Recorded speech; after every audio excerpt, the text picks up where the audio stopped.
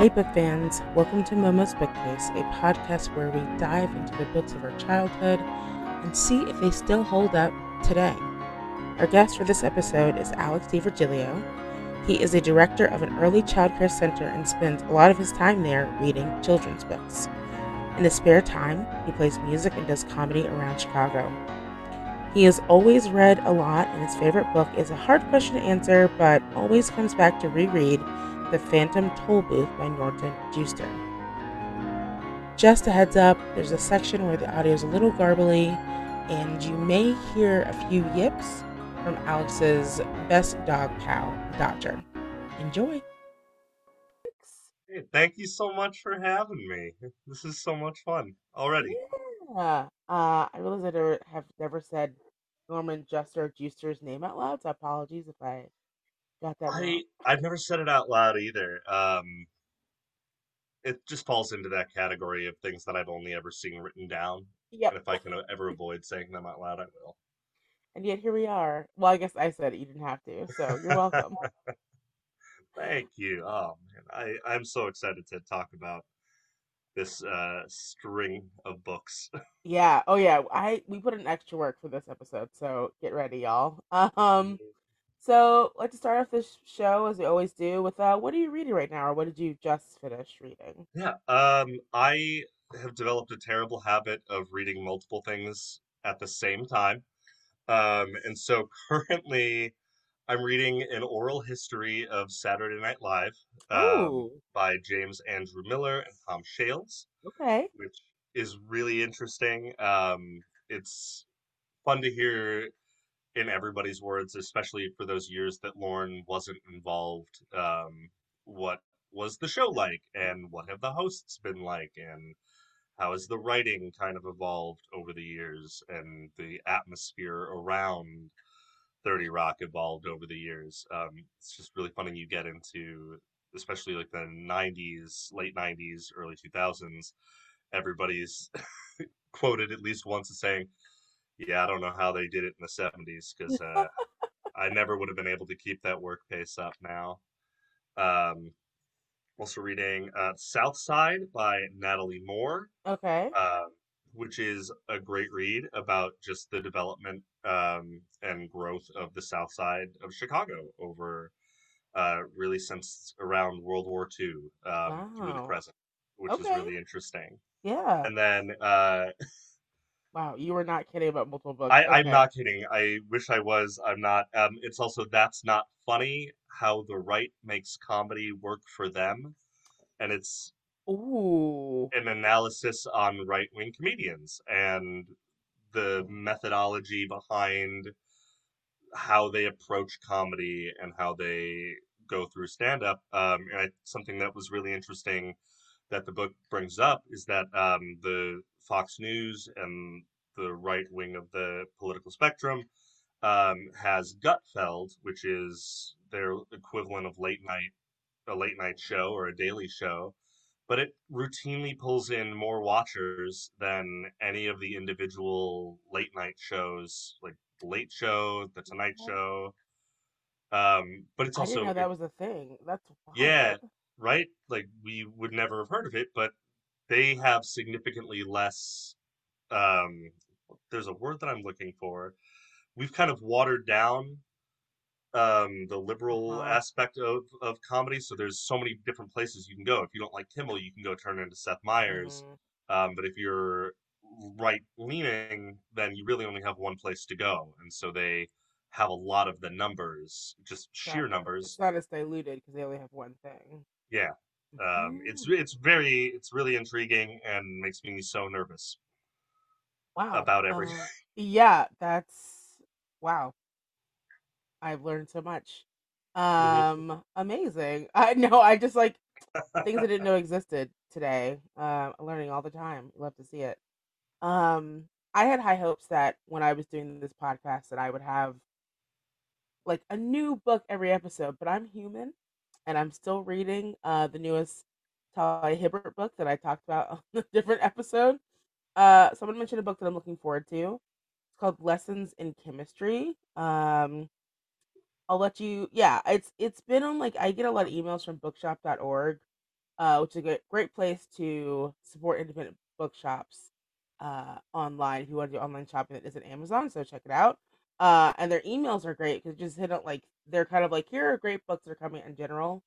And so this Yeah. has been in their email for a long time. So I'm looking forward. It's not out yet, I don't think. Oh no, maybe it is out. It is out. I'm just kidding. I think it came out last year. It did. It came out last year, but I'm excited to read it. Yeah. All right, that was a whole rambling of books that are on my to read list. Um, Alex, you want to introduce, I guess, like the main book we're discussing Yeah, today? absolutely. I'd love to. So, I when you asked me about popping on the podcast, the one series of books that I read through as a teen, as a kid through teens, because it took so long for all of them to come out, was the Animorph series, Hmm. um, written by K.A. Applegate and ghost written by several others.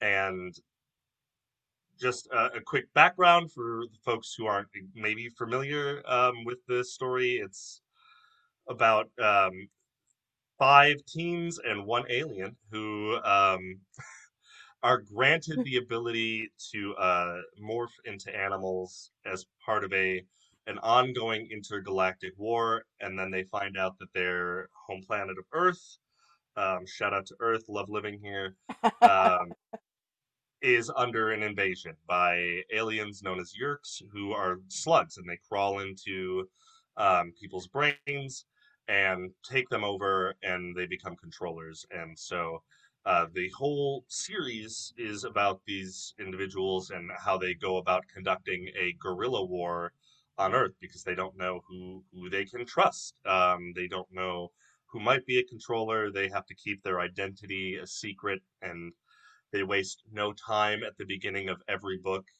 filling you in on what their Yeah. first name is, but they'll never tell you their last name. And Yeah. The end of the book we're talking about today, which is the solution, which is number 22.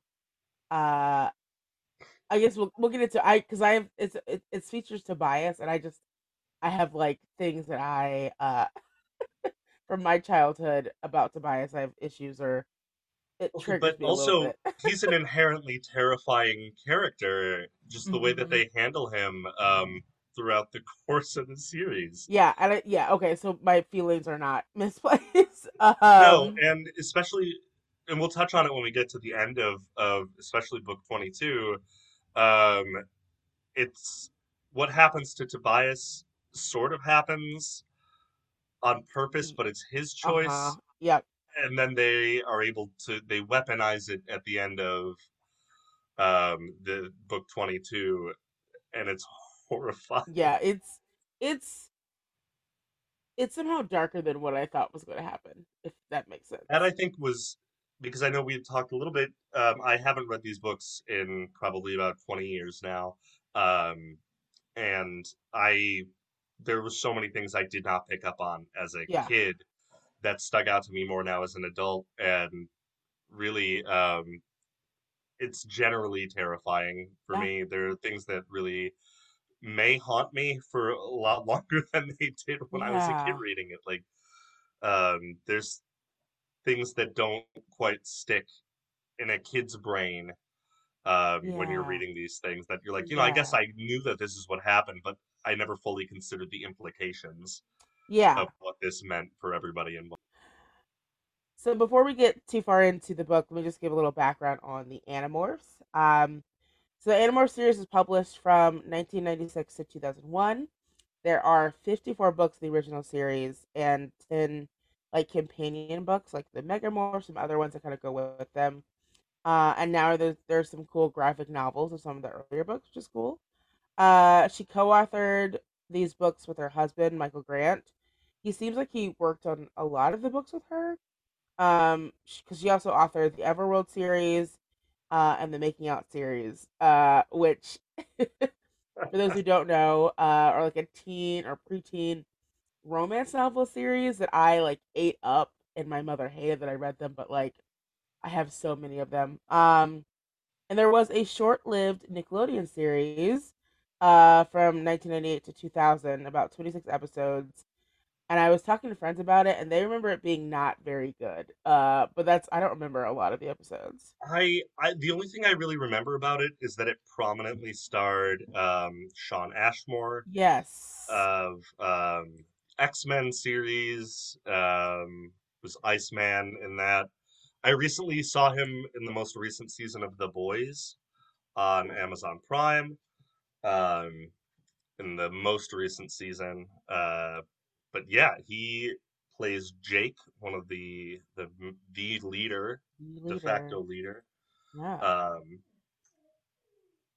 That's so funny. Cause I looked at his face and I was like, I don't know where he's from. That's right. X-Men fame. Um, maybe we should go I back had a and watch that computer too. game. I had a PC game for Animorphs growing up that I think I got it out of a cereal box. Wow. Back when they used to put PC games in cereal boxes, and it was a real pain in the butt to play. The graphics were not the best. What year I would that have played it a been? ton, and I tried so hard, but it was much harder than I think it needed to It be. was like early 2000s then, around that time, Mhm. maybe? Early Oh yeah, 2000s? Woof. yep. Oh no. Okay. Uh for this episode, Alex made me do a lot of work. He had me read 3 whole books to get to the one book he wanted to Did talk a lot of about. legwork on this one. It's so much work. I literally one of the books literally had to borrow from an actual elementary school because I could not find it. Oh, I So cheated and I found the PDFs online. I know I like a paper book. It was I could have made it easier for myself, but I really it was there. I was like working at a school and in a classroom, and the teacher's like, "Yeah, you can borrow that," and I was like, "Okay." Yeah, So the book that Alex wanted to talk about is The Solution, which is number 22. But we also read The Discovery, The Threat to go along to lead up to this. It's a 3 book arc in the middle of this series. I'm gonna just briefly run down like 20 and 21. yeah. Um, so the trilogy centers around this new kid, David. In the 20th book, we see Marco discovers this kid has found the blue box that gave them their Animorph powers. And because this kid David tries to like sell the box on the internet, and He times out an email to go out. I was gonna ask, was that a technology we had back then? Because I don't think we did.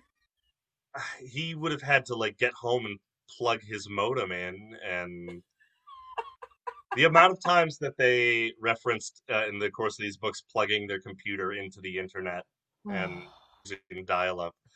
But It's a different time. Uh, I've never had reason to send out a timed email, especially in the late I 90s, early 2000s. not in 1998. No. So he goes to sell the blue box on the internet, and of course, the Yerks and controllers come to his home.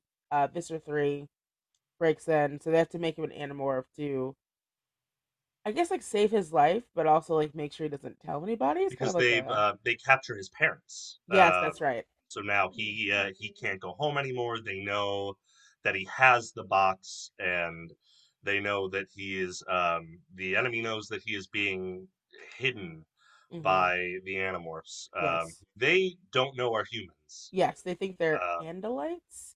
Andalite Uh, bandits. yes, that's right. They don't know that they're a bunch of like teens just hanging out with these powers. Um, So then in 21, we realize how horrible David is as a human. Like just a Oh, terrible, terrible person. he crosses so many lines But over the course. of Um, this, oh my goodness, yes, of all 3 of these books. and there's a B and a C plot, which I vaguely remembered the B plot. I did not remember the C plot, which is arguably the most. We'll get there soon, but it's arguably the most horrifying part of book 22. But the B plot involves all the world leaders of Oh yeah, the six most powerful countries on Earth are meeting here, and And one of them's already a controller, but we don't know yeah, which one. but I forgot. they're gonna come talk about the Middle East. They're just gonna go and That's talk all. about it, and They're then just gonna maybe get together, also, get a yeah, little might summit, get and talk infected about the by Middle East. more Yerks. We don't know. hmm Um, Oh, and then in 21, they introduce the C plot where Jake's cousin is hit by a car, and you kind of wonder what that's all about. But at least in the 21, it gives him an excuse to like, oh, here's how I can get out of the house because my parents are out of town with our family because our cousin was just hit by a car and is yeah. doing very badly. Ugh, Um, which is rough. Yeah. Um. So in these three books, and then we'll dive into the last one. The first one is narrated by, or it's first person from Marco's perspective, which I'm glad because had I met, oh, I guess, well, had I met Marco in book three, I would have disliked him a lot. I forgot to ask you, what you always do, like, so, what are your memories of these books? Where we dive into 22, like, what are you? um, How were they in your life? How did you feel about them? All oh, that stuff. it was so much fun. It was a sci-fi story that was accessible for me as a kid. I vividly remember the covers of the books. I think the covers might be the thing that sticks out in pop culture the most. They always had, yep, the transformation from human to animal on the cover, and then if you flip through the pages in the corner, the bottom corner of the book, you could see it. It was just a little flip book, and you could see it happen. It's kind of Um, terrifying. but I remember it just had so much lore to it. And I know we'll talk a little bit more about it, but I just remember it being really exciting. Like, oh, this was such creative problem solving. Like, what animal are they going to find to creatively solve their problem Hmm. and use Animorph this time? Are they, is everybody going to make it out of this one? Okay, Yeah. is throughout the course of the series, you find out that more and more of their family members are controllers. You find out, especially towards the end, um, the last few books, especially, everything kind of spills out into the open. But it's always most of the books are usually self-contained stories, so you don't get a lot of It's true. crossover. And this was the first time, and we're 20 books in. This is really the first time where they've kept a longer running narrative over the course of three books. But I remember, this was like a weird organizing thing for me. But you knew when the books were coming out, every number was corresponded to a different Animorph. Like Marco was always books that ended in 5 or 10. Oh, Jake was always books that ended in, I think, 1 and 6. they did them in order, Um, right? Like just yeah, kept they moving in rotated it order. through. Uh huh. Um, and especially once they added Axe, who is the alien they find, who's the brother of the alien that gave them the morphing powers. They find him trapped in a ship in the bottom of the ocean in like book 4, and then they're able to add him to the rotation. So every 6 books, it rotates through. Um, but I just remember it being fun. I remember like the characters were, you could always kind of tell what character was going to do what. Marco was always comic relief, so you knew if it was serious with him, it must be really serious. Jake was always the responsible leader. Rachel was always like, I'm gung ho. I want to like punch first and ask questions later. Mhm. Um, Cassie was always the calm, um, more emotionally in touch Mhm. Animorph. And then it's worth. I guess we should talk about Tobias for a minute. Okay, because this is where I okay. So Yeah, yes. They started I early in book 3. yeah, I read these and I liked them a lot. They're kind of weird, really into it. And then Tobias gets trapped in a red tail hawk form. They have to demorph after 2 hours or before 2 hours, or they get stuck. And Tobias got stuck in this form. and it freaked me out so hard that I did not read another book after that. Like I pieced out. I was like, nope, I'm out. I can't. Nope. It's also worth pointing out it was his choice. He actively chose to trap himself because it was something where he was an orphan and he didn't His have parents died. Yeah. yeah, he didn't have a good home life. He didn't really have much of a home, and his rationale behind it was now he was free, and they Mm. something worked out where they were able to get him the morphing power back. So Yeah. he could never go back to if he ever decided to go back to human and stay, he'd never be able to morph again. Hmm. But he now has at least the ability as a home to be Yeah, able to. because he does do it in this book. I guess I didn't realize that as a kid. I just realized like the danger of like not being able to change again, and then I just did Yeah, not read any more books. I was like, no, because I even as an adult, I'm like, if I think something bad is especially, gonna happen, I'm like, I'm out. and I think it really sets the stakes too of having a character get stuck like that so early, so Hmm. like, oh, they'll follow through on this. She's not. The one thing I'll say about K.A. Applegate is she really doesn't pull any punches No, in these books. They no. touch on the the darkness a lot of the Oh. time of like what it Hmm. means to be involved in a war and kind of what it's like when you're never able to shut that off or when you're always kind of in a flight or fight mode. How does that impact your ability to relate to everybody around you? And the thing with the Animorphs is there's always this disconnect between them and what's happening, like what should be happening, and it's so bizarre to see that with such a 90s dialogue. I wrote down, there were a bunch of 90s phrases I wrote down. There was a line in book 22, we charged like some Mondo Frico version of Gettysburg. Woof. Oh Mondo no. Frico. Yeah. Uh, Oh. Yeah. These do oh, feel very 90s to me. In that I feel like it's gonna sound weird. In the 90s, we're just kind of like left on our own a lot. I don't think the world was, or we did. I guess we didn't know how scary the world was, or maybe it wasn't as scary when we were kids. But like, just the idea that this like band of teenagers are just like out and about, and no one's checking up on them. and it's so interesting. Hmm. Because the internet hadn't been fully formed in the way that it is today, so you still, while you had that access to that information, like newspapers weren't really online that much. Like there was Hmm. information, but you really had to know what you were looking for. Versus now, I think a big difference about Animorphs now that I don't know that I'd be interested to see how it could The happen today, especially camera, with yeah. everybody having Hmm. cell phones around, cameras everywhere. They'd have to be so much Yeah. more careful about how they morph. But also, I think it's a lot easier to be left on your own when you're not constantly kind of inundated with Yeah. everything terrible happening all at once. Like, I don't know, my parents, when I was growing up, would have been as nervous to Yeah. leave us Yeah. I alone don't as think I'm that sure this would have parents gone might be down the now. same this year if we did this.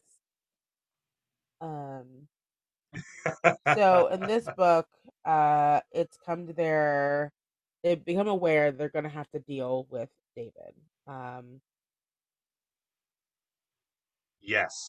Um, we're getting into book 22, and at the very end of book 21, so we'll kind of lead this in. They've already had one failed attempt yes, to get to this summit. Um, they were a trap. I yes, wrote down it was a hologram inside of a hologram, and then several pages later, I was like, no, no, yes, no, wait, it's a hologram inside of a yes. hologram inside of a hologram. It's a trap. They were hologramceptioned, and it just didn't work out. And then David, they've been hiding him because they know that everybody's on the lookout for him. He escapes, and they think at the end of book 21 that he has killed Tobias, and Jake finally they get to go one on one with each other because David has acquired a lion morph, and Hmm. Jake has always had a tiger morph. And so they're on top of the mall. And earlier in the book 21, David had thrown it out casually to Jake, like, man, sure do wish we could figure out who would win in a fight between a lion and a tiger. It's And so they such finally get their foreshadowing. moment to go head to head. Such foreshadowing, and the book 21 ends with Jake being shattered through the skylight glass of the mall. David might be around, but he has sent Axe to go get Rachel because if Tobias is dead, he thinks that Rachel is going to be able to do what none of the Animorphs have necessarily the Yeah. constitution to be able to do. And they hint at it, but they don't explicitly say it. And this is something that we can kind of dive right into book 22 with because it bothers Rachel so much throughout the course of the book. She really has this internal Well, struggle with, like, why did you ask for me? Why did you get well, me so I think more that than she also is like anybody, like struggling with over her everybody own else? darkness. Like she acknowledges that she, yeah, is the one who's always up for a fight, and she's like, "Does this make me a monster?" And I think maybe even is it make her closer to David than to her other friends. And I think it's something where K.A. Applegate really tries to draw that line there because David, throughout the course of the book, isn't very conflicted about this. This is, Hmm. as far as he's concerned, this is practical for him. But Rachel's like, she's just really struggling with the fact that her own cousin has asked her for her to Yeah, specifically come here in case we need to kill yeah. someone. Um, and she doesn't really help herself too because later David Ugh. acquires Marco and leaves Marco locked up in his own closet and tied up. And he acquires Marco, so he meets them at school while he's morphed into Marco, which is it's a big Into no for them. humans. They don't like to morph into other humans if they can help it. They consider I it mean, some yeah, kind of and form of for identity David, theft. like it is about theft. Um, It is about stealing and riches and money, and not about saving the yeah, world. and he has a couple of really interesting Hmm. points too because he has no family anymore. He has no place to go anymore.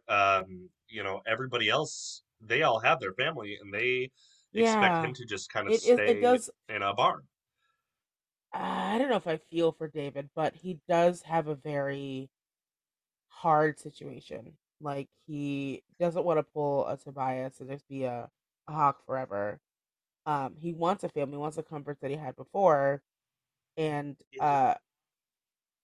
he, yeah, I feel for him. I get where he's coming from. He also has this really hard time too of just assuming that the Yeah, rest of the Animorphs have his best interests at heart, which is it's a lot to process all at once, but it's also very much they would like to keep him safe, especially because it's a little bit selfish on their end because he knows who they are. So if he gets taken over, whatever Yerk gets access to his brain is going to have all those memories. He's going to be able to throw them under the bus and really ruin their secrets and their game plan.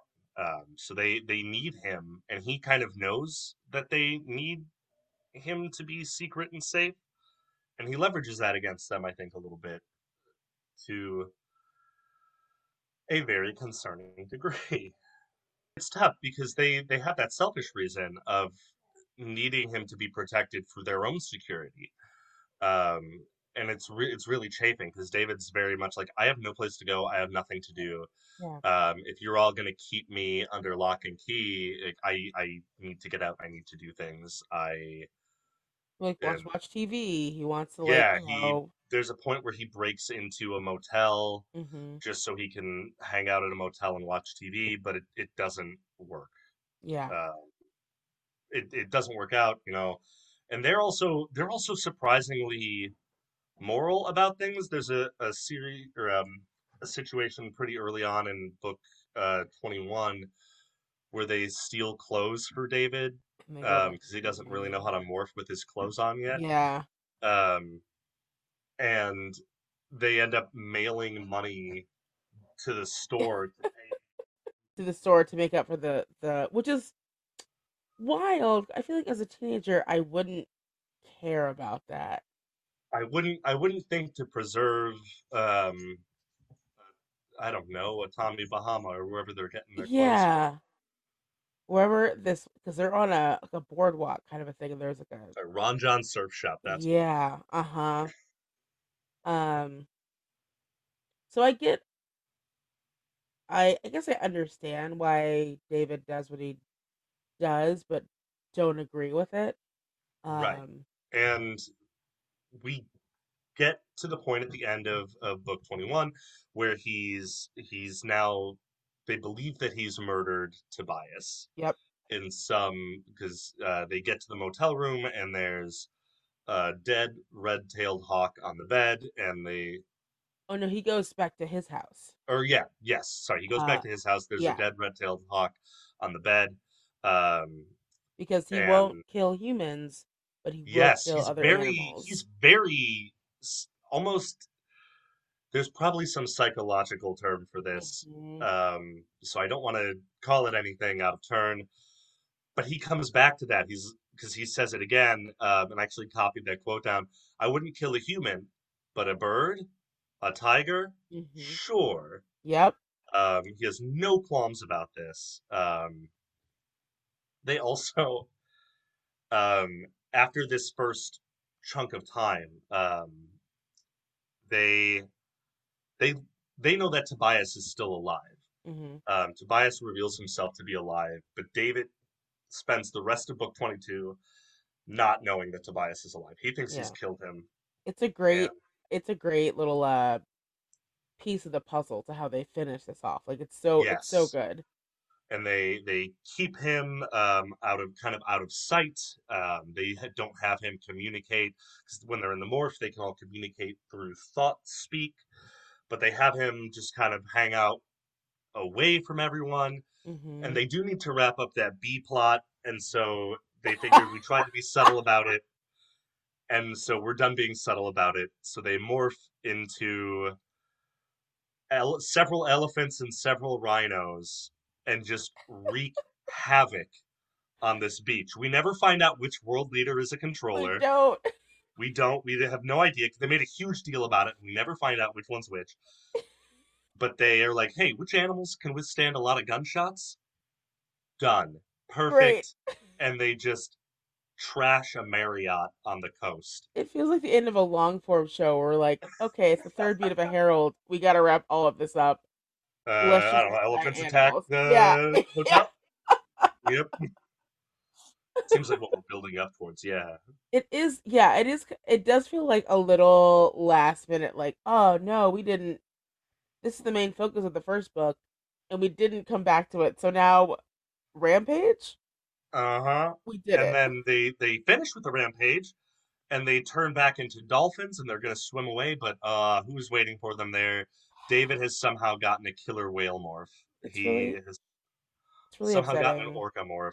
Yeah, it's my favorite animal or one of them, and it's really upsetting that David abused their powers. Their joy. Especially one of the things that they talk about is that you have to share the brain space with this animal brain Yeah. that's in with you. So, when they're the dolphins, they're talking about like a dolphin's just happy all the Mhm. time.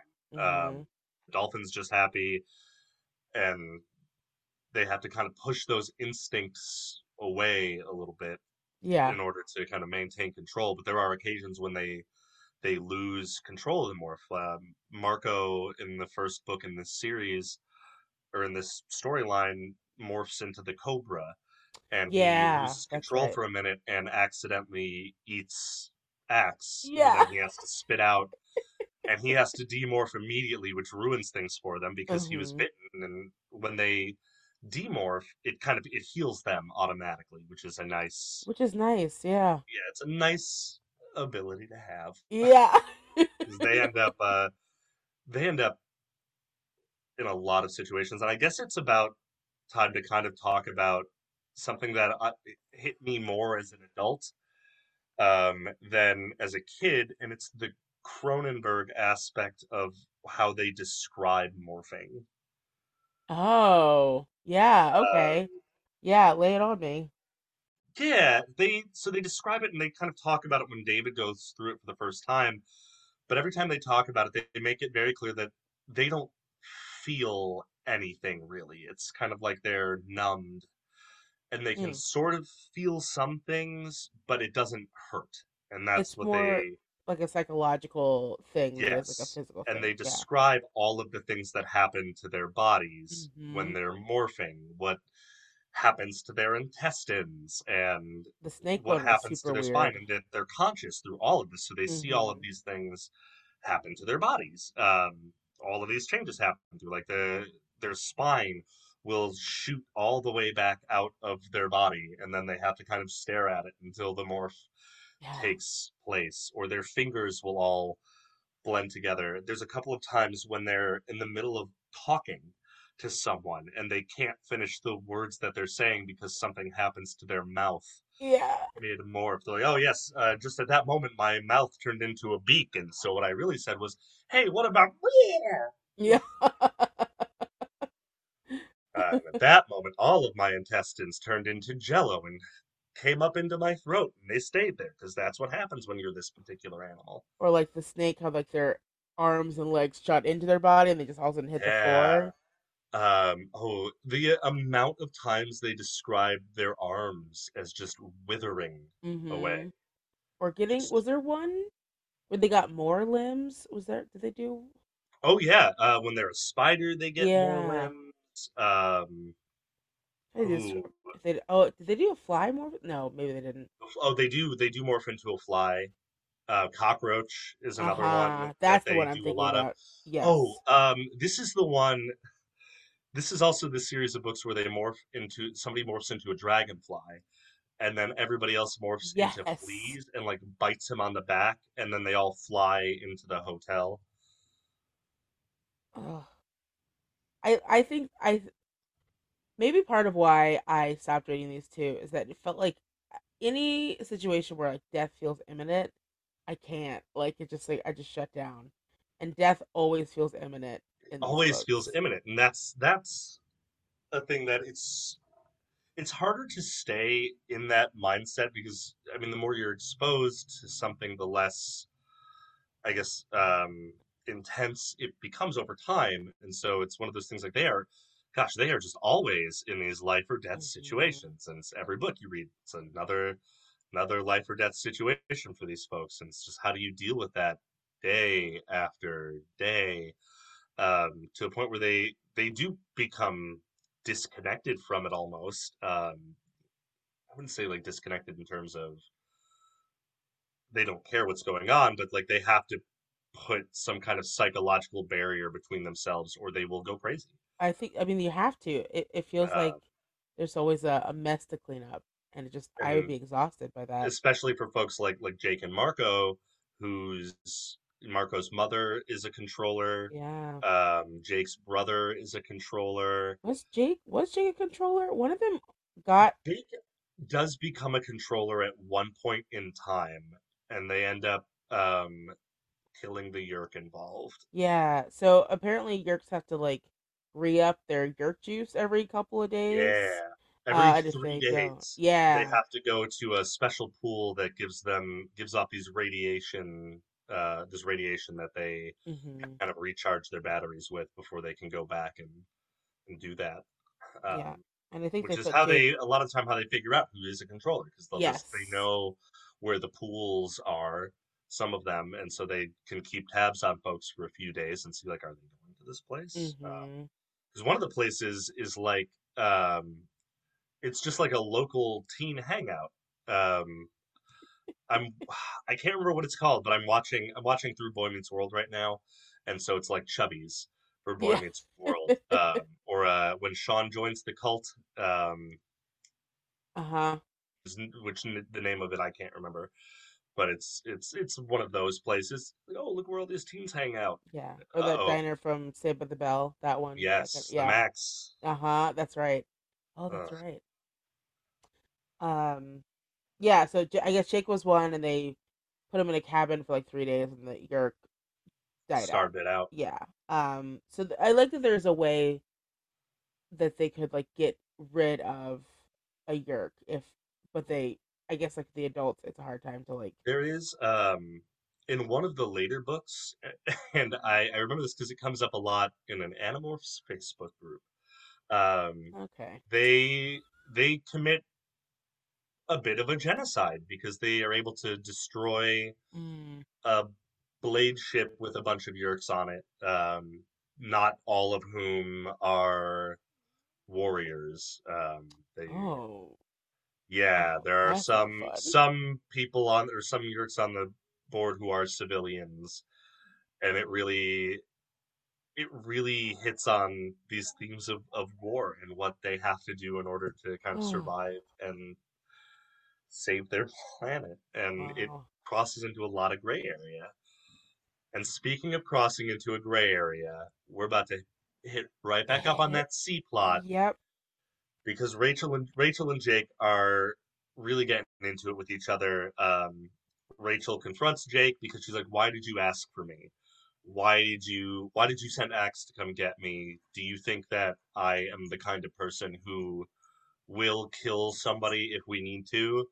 Well, And Jake straight up tells her, he's like, "I am actually a little bit scared of like everybody else. I know what they would do when we're done fighting. But but I if the think war you were to need end this. tomorrow, Hmm. I don't know what you would do. I think you would be out of everybody else. I think you'd be disappointed because I think you found your niche in fighting. Mm. And if the war were to end tomorrow, I just don't know how you'd respond. And I think you'd go looking for another fight." Because there's also a moment too where, um, Rachel's gone after David and threatens his family. Um, Yes. and David, when he's the orca, tells everyone this happened, and like nobody said anything. Yeah, Nobody's like, nobody tells her like, "Oh, it's okay that you did that," but everybody kind of quietly accepts it. Like, I yeah, don't, it probably did I believe happen. that you Yeah. did this. I don't Hmm. think it's okay that you did this. But she also holds him at fork point. She like She does. is this she's dangerously close to jabbing a fork in his ear. Um, She's got some darkness in her and for she tells sure. him that she will absolutely kill his parents if he doesn't quit screwing with them. Yeah. Um, Which I don't. I don't think Rachel would kill anyone without a reason. right. But I don't know. I At that point she'd also been like fighting for days and tired. Like they're at this point they're like more exhausted Yes. than ever been in their entire life. They So like she tells us at one point that out of everybody there, Cassie is the only one that got sleep, and it was even like that's still four only about four hours. hours. Uh-huh. And she was like Jealous real of mad that at her 4 about it. hours. Um, but then they get onto this tangent, and Jake uh, is with Rachel, and they all go with Jake's family to see their cousin Sadler at the hospital. And they get to the Yes. hospital, and Sadler has made a miraculous recovery. Yes. Um, There was a moment in an elevator. They were taking him to surgery, thought he was gonna like die. Lights go out. The nurses and doctors with him like disappear, which I don't know. And then all of a sudden, Sadler is perfectly healthy again. He's Hmm. much better. He seems to have recovered from all of his injuries. And then we find out that David has taken Sadler from the hospital, hidden his body somewhere, and without being connected to anything, it's very likely that Sadler died. Yeah, Um, I think he was like on his way out. he was on his way out, and Yeah. so David morphed him and begins some really intense emotional manipulation of the family because Jake and Rachel know, but they can't say anything because Sadler's family is so happy to have their son back. It's a Hmm. miracle as far as they're concerned. Um, Part of me, like, it's gonna sound weird. Like, felt it was like almost a good connection for David. And I hear me out, because he didn't have a family or anyone to care for him. It felt like almost like a good solution if he wasn't a horrible person to like give them the family a son, give him parents, and like kind of just like be done with it. Is that wild? I understand, especially I don't think it was up to him to make the choice Mm, that's to true. end Sadler's life Yes. earlier. Yes, I than agree with that. necessary. Yes. They do talk about it later in the book that Rachel is having a hard time wrapping her head around after everything is all said and done. Um, they will eventually find Sadler's body, Yeah, that it was really which heartbreaking. Yeah.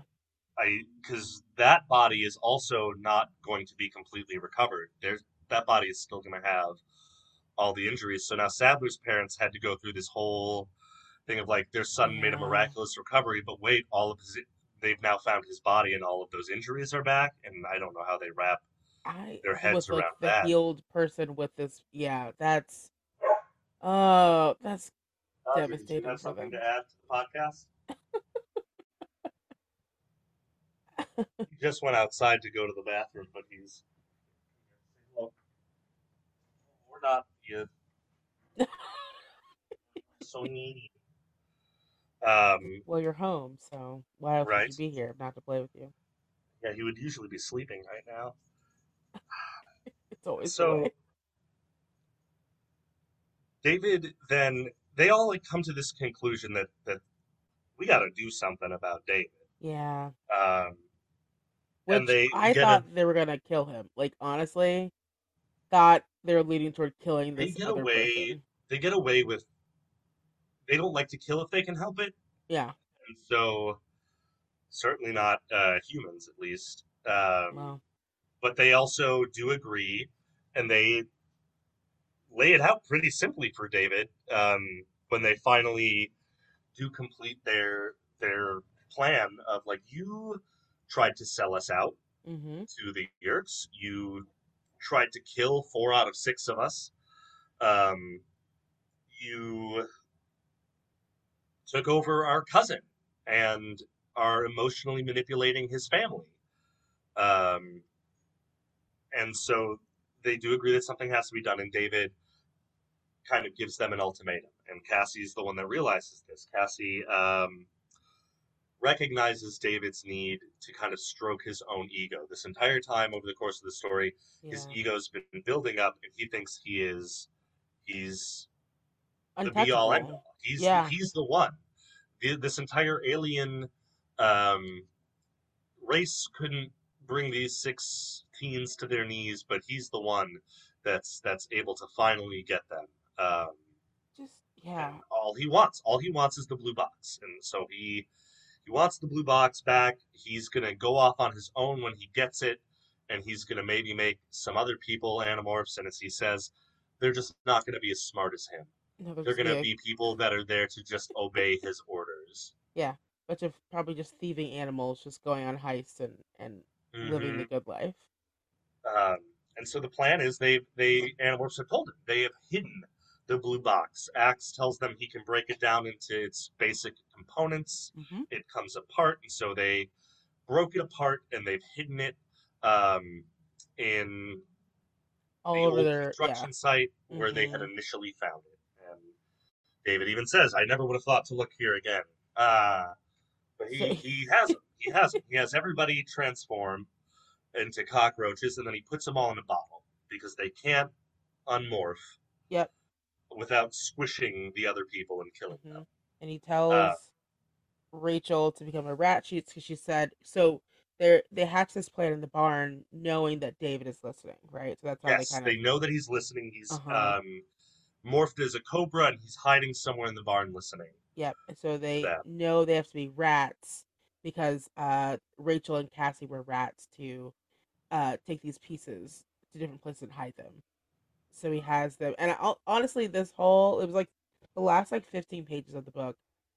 I'm on like pins and needles. I'm like so nervous because I know something's gonna be done, but like I don't know how it's gonna happen. I'm very nervous, like that something's gonna go wrong and they're all gonna die, and that's the last Something book in has the to series. happen, and I know at this point in the series there are 32 more books Right. that have to happen, um, and it is just anxiety inducing because they've already shown you really early on that they are not afraid to make permanent changes Yep.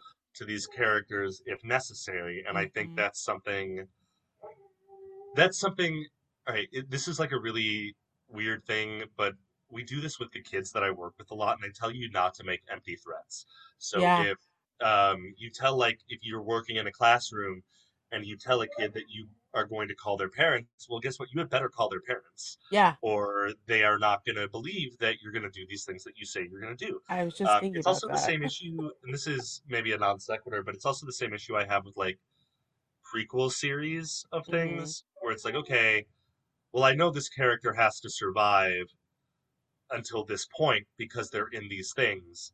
So there's only so much that I can reasonably believe that they're in danger while I'm watching this, since I know that they have to get to a certain point. Um, but the thing that's really nice, I say really nice, which is maybe not the way I want to say it, but the thing that is consistent, at least about Animorphs, is that they have shown very early on that they'll permanently change a character if necessary. Yeah, Um, there are consequences, and we've seen them already. there are consequences, and we get to see those consequences and Yeah. that follow through. Yep. And so now Rachel and David are rats. In there. There's just going to be a background. Sorry, there's going to be a background of my dog, Yeah. who is maybe an Animorph, being a real pain in the butt right now. He just went out to go to the bathroom, so I know he doesn't need to. So Uh, enjoy the the dog sound in the background. Which I love. Yeah, so they're both rats. They've David has trapped the other Animorphs in a Pepsi bottle. yep. Yeah, it's a bottle of Pepsi. Oh, plastic bottle. I'm thinking glass. Yeah. No, it is glass. Yeah, it's a glass bottle. It's a glass bottle. But the Animorphs are in the Pepsi bottle. Rachel and David are rats. They're going through these small pipes to ostensibly collect these pieces of the blue box to put them back together for David.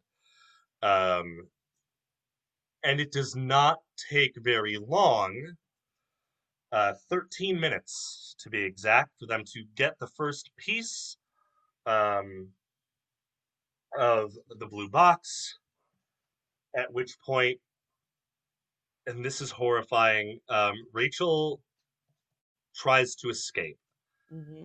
and David grabs onto her tail, and Rachel chews through her own tail. So quickly too. Like it's So so quickly, fast. she chews through her own tail. David falls back, and then it is revealed that David is now trapped. Hmm. They have trapped him, and what? Everybody's out of the bottle, but how could that have possibly happened? Burp. Oh, Tobias! Now we get the big reveal for David, at least, that Tobias has been alive this entire time. That David had just killed a rando bird that he thought was Tobias, and Tobias let everybody out of the bottle, which they then revealed they had purposely left out so David would see it and get the idea to trap them all inside. Like we Uh, played you on your ego. We knew exactly what you're gonna do. So we laid this and whole trap for you. then the big reveal is that Cassie is the one who came up with this plan. Yep. Um, and then David starts the bargaining aspect of things, and he says, "All right, this is fine. You've beaten me. Thank goodness. Hmm. You can now let me go. I will be on my way. I'll leave you all." Um, and then everybody gets really uncomfortable, Yeah. and they start kind of turning away. And Axe says that by his calculations, David has been in Morph for about 13 minutes. Yep. And then that other shoe drops, and David realizes what their plan is for him.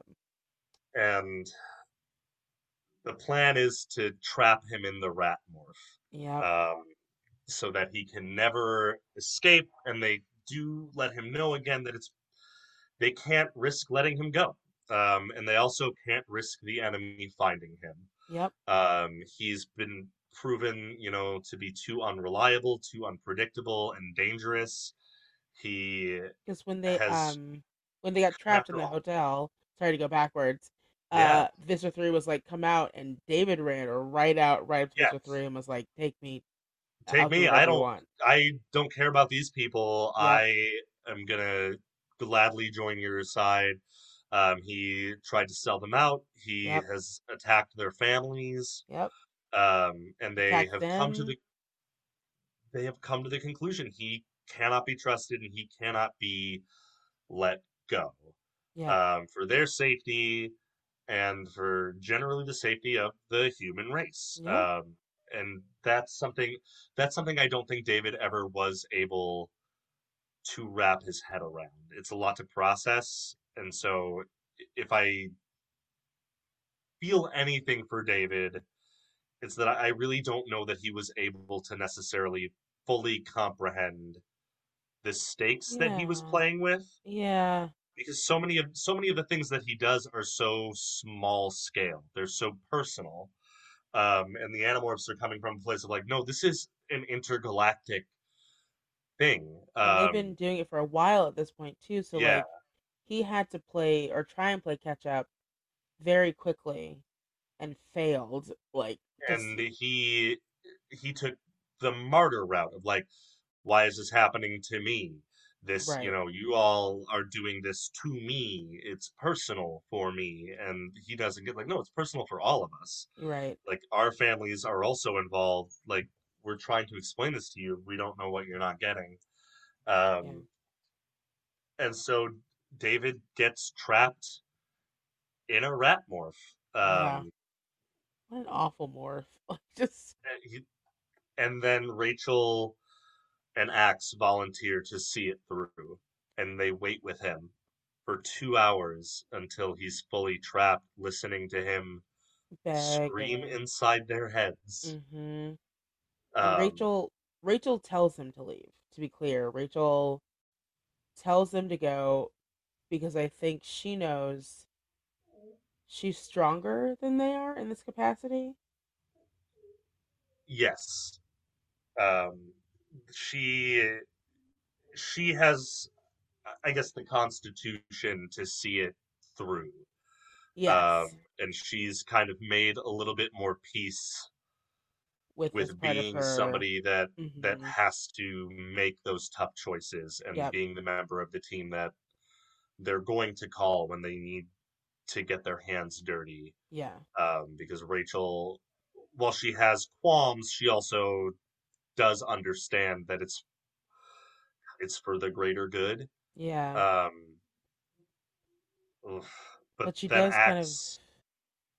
Oh yeah, Well, so she does kind of lose some of that. I think she had more excitement with it, and she kind of loses it after this encounter yes. with This David. is, I think, the first time in the series where it it's inhumane what Yeah. they have to do. And Yeah. it's the first time that Rachel's always been like gung ho, I have no problem going into a place busting stuff up. I'll be a But it's the bear. That's first time, fine. yeah, but it's the first time she's ever had to be inhumane about how she's been going about this. Um, and even Axe, who's been fighting the Yerks for a long Yeah. time, he says to her when they're on the way back, they take David to an island off the coast, I think and it's they near the hotel. It's yes, near. I think it's um, near the Marriott that they've and busted rats up. already live there, so they're like, oh, there must be a supply of food, Yeah. so we're at least leaving him somewhere where there's food. He won't Mm-hmm. starve to death. Yeah. Um, But there are two things that are just haunting at the Mm-hmm. very end of this series, Ooh. at the very end of this Yes. book. And the one is Axe, who has been doing this for such a long time. He's lost his older brother Mm-hmm. to this fight, and then um, he even tells Rachel on the way back. He says, I think I will never talk about this again. Yeah. This is something That even he can't deal with. even he can't wrap his Yeah. head around, and he's been fighting these yurks for forever. And Forever. it's the first time he's ever had to do something like this. Can I guess the second one? Yeah, you absolutely can. Is it when they drop off David and they hear him go, no? And then And then some going back kid at their school. says they think the rock is haunted because they hear a voice crying hello or help. Uh Yeah, which is probably also David. Yeah.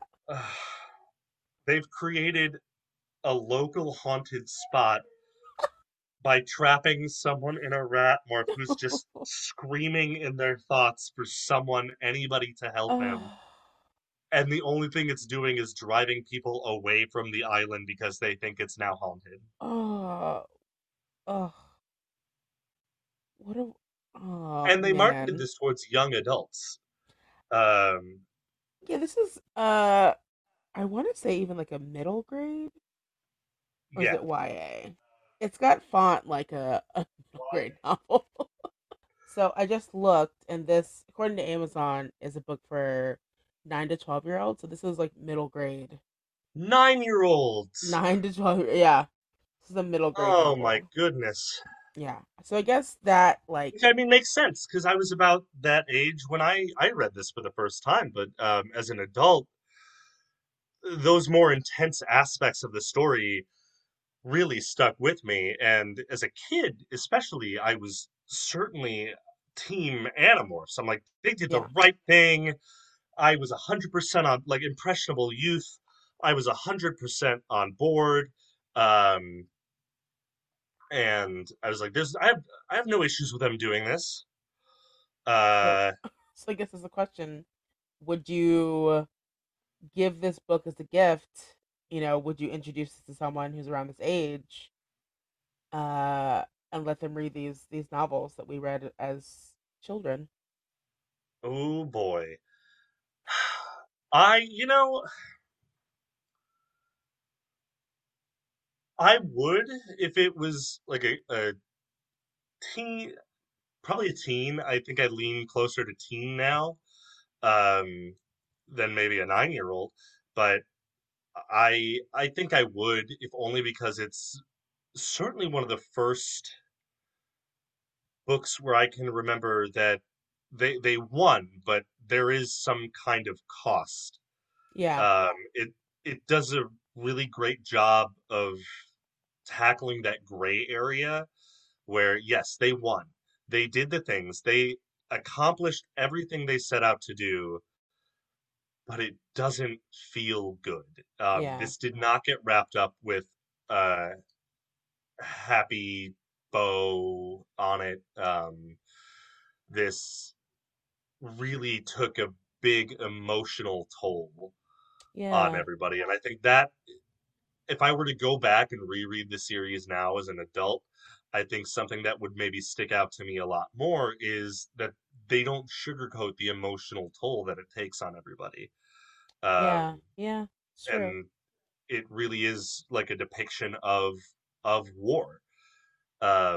And what are these hard decisions that we have to make in war, and who do we have to bring onto our sides? What choice, like what tough choices do we have to make, and what do you do when there is not a great choice? Um, Worth pointing out for those folks who do want to go um, revisit this series, David does come back Spoiler alert. Ooh. in the later books. Um, the Animorphs have a lot of dealings with other extraterrestrial uh, and interdimensional beings, and one of them, called Krayak, um, makes a deal with David, and David comes back in another Rachel book. Oh And if no, of David can, course. yep, if David can persuade Rachel to abandon her friends and join him, then Krayak would restore David to his human form. Um, Which is what he said and before. He says like, Rachel, if another time we could have actually hung out, I would have asked you to come join me. Like, he yes. admires Rachel even though they don't get along. hmm Which is weird. and I think it's because he sees he sees that kindred spirit in Rachel, and I think that's what Rachel struggles with, because Yeah. David sees a lot of himself in her, and Rachel gets so concerned because Jake sees a lot of that in her. But Jake understands the benefit of having Rachel, and he knows that Rachel at least has the moral compass that he wants on their side, whereas Right. David Rachel is doing all of these things in service of the greater good. She's going to get her hands dirty for the larger battle that they need to fight, but David is getting his hands dirty for him. It's Right. always about him. It's personal for him, and it's one of those things where if Rachel gives in to her darker impulses, then there is no difference between her and David. But she doesn't. Um, So, yeah. and I think that's such an intense thing to put into a young adult novel as well. And Um, on a young adult too. Like these kids are yes. what, 8th, ninth grade, middle school? Like they're not very old either. No, they're about 16. I don't think any of them actually have their driver's licenses yet. No, otherwise it'd be a lot easier to get around and Um, I guess they'd fly, but and um it's something where it's so in the writing style too. It's so nonchalant where they're like, yeah, we just go hang out at the mall and get good grades, and then at night I morph into a grizzly and I fight aliens to save our planet, and my and then parents I go never back and I ask do me it all where the I next day. am. Right. Like I go to school and I get good grades and I study, or sometimes I have to cut class and go do this thing, and but it's like, again, where are the parents? Um, what I I yeah, well, I was gonna say I think the thing with these books too is that I think you don't pick up on all of the things when you read this the first time. So definitely. maybe a lot of the darker parts aren't as like, and not harmful, but just like they just don't, you just don't understand it. But I think for a 12-year-old, this could be an interesting read for them. I I think would it's say, a good jumping off point, and I think yeah, it really kind of helps. It helps you kind of clarify those decisions, and it really doesn't sugarcoat war in like such a way that yeah, like Star Wars does, where it's very clear who's good, who's evil, yeah. um, and It even the good characters so seldom have to make the bad those tough, decision, those hard, tortured yeah, choices. mm-hmm. And there's also like in addition to like this very intense subject matter and these intense choices that they have to make. The other thing I would definitely recommend this series to kids for is the diversity in the cast That's very of true. everything. Like there's Yeah, a lot of really good representation, um, and I I made a note of it's just like some throwaway lines, especially in the first book where it's Marco's point of view. I even wrote down, is Marco an LGBTQIA plus icon? They mention they mention in the book that Axe has taken all of their DNA. yes, He is able to morph into a human that looks like all melds of all of them. their DNA into once. Yeah, And in both Rachel and Marco's books, he does this morph. And then both Rachel and Marco describe him as a pretty faced man yeah, with olive all of these skin. things. Mm-hmm. Um, and he is into it. Marco's into it. Um, I mean, and yeah, he definitely is into girls though, because he definitely is. ugh, in a But it's gross. just like those throwaway lines where I'm like, there's more going on here that they're There not could touching be. on Yeah. just yet. Although it's a very hard time to explore sexuality when you're constantly fighting for your life. I mean, when do you have time to even like people or But it's those little throwaway lines yeah, could that be. get you. We don't know. I mean, we know that KG Applegate is a good egg who Yes, supports she's trans a kids. trans So, rights yeah. advocate. Her Yeah. daughter is trans, and Yeah. she is oft photographed out supporting the cause. Yeah. Which we're here for. We stand. So much better series than that other one by that other person that we're not going to mention. It's Hmm. it's nice that when you have characters that can transform and change their appearances and change their actual bodies and take on other forms, that even though it is fiction and it is sci-fi, that you can take that time to recognize other people who may be going through those similar changes and who may be recognizing the real parts of themselves. And I think it's, a little bit hypocritical of some other children's authors to maybe not recognize uh, that those characters that they've created who have inspired so many people are inspiring them for a reason, Mm-hmm. and that, maybe you could support that. It's not that hard. Yeah, it's really not. Yeah, Shoot, somebody else will even make you a T-shirt. You don't even have to make your own. it's true. All you have to do is So, say you come out and support it, and I bet you $10 you get T-shirts sent to you through fan mail. so many t-shirts. Uh, um, yeah, I think we touched on a lot of things. I will say I read the first like few pages of the next book that are at the yeah, end of this book, and yes. I kind of want to go track it down. It's intriguing. It's a Tobias one, so I have to get over my Tobias bias. And I might go find it. Continue this Animorph journey. Well, thank you, Alex. Thank you so much for having me. This was a great book to talk about. Yeah, this is a great little deep dive into part of my childhood I needed to get over. So thank you for taking me on this journey with you. Absolutely. I mean, there's parts of these books that are um, very scary, and then there's parts of these books that'll haunt you in a more Yeah, ethereal way. 100%. And I I yeah, think I don't know. I like when a book stays with you, and I like when a book can make you think about these things. And it does put, I think, the concept of war into a different light for a younger audience. yeah.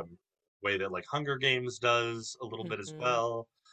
Um, but it's a lot of young people that have to make a lot of very hard choices, and I think that's something. Pardon me, you see a lot of today.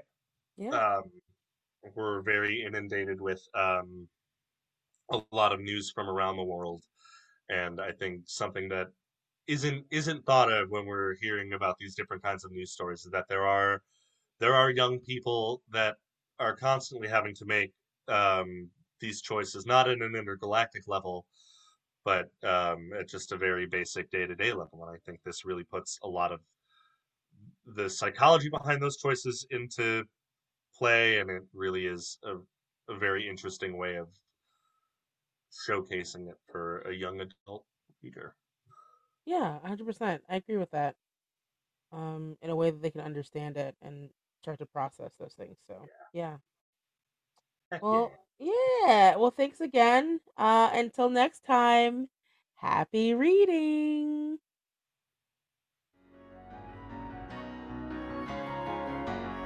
Momo's Bookcase is created, edited, and produced by me, Morgan Phillips Potts, and our theme music is by Nia D'Amelio. For more information about Momo's Book Club, follow us at Momo's Book Club on all platforms, or go to www.momosbookclub.com. Momo's Bookcase is a part of the Trident Network. To learn more about our videos, live shows, and other podcasts, please visit thetridentnetwork.com.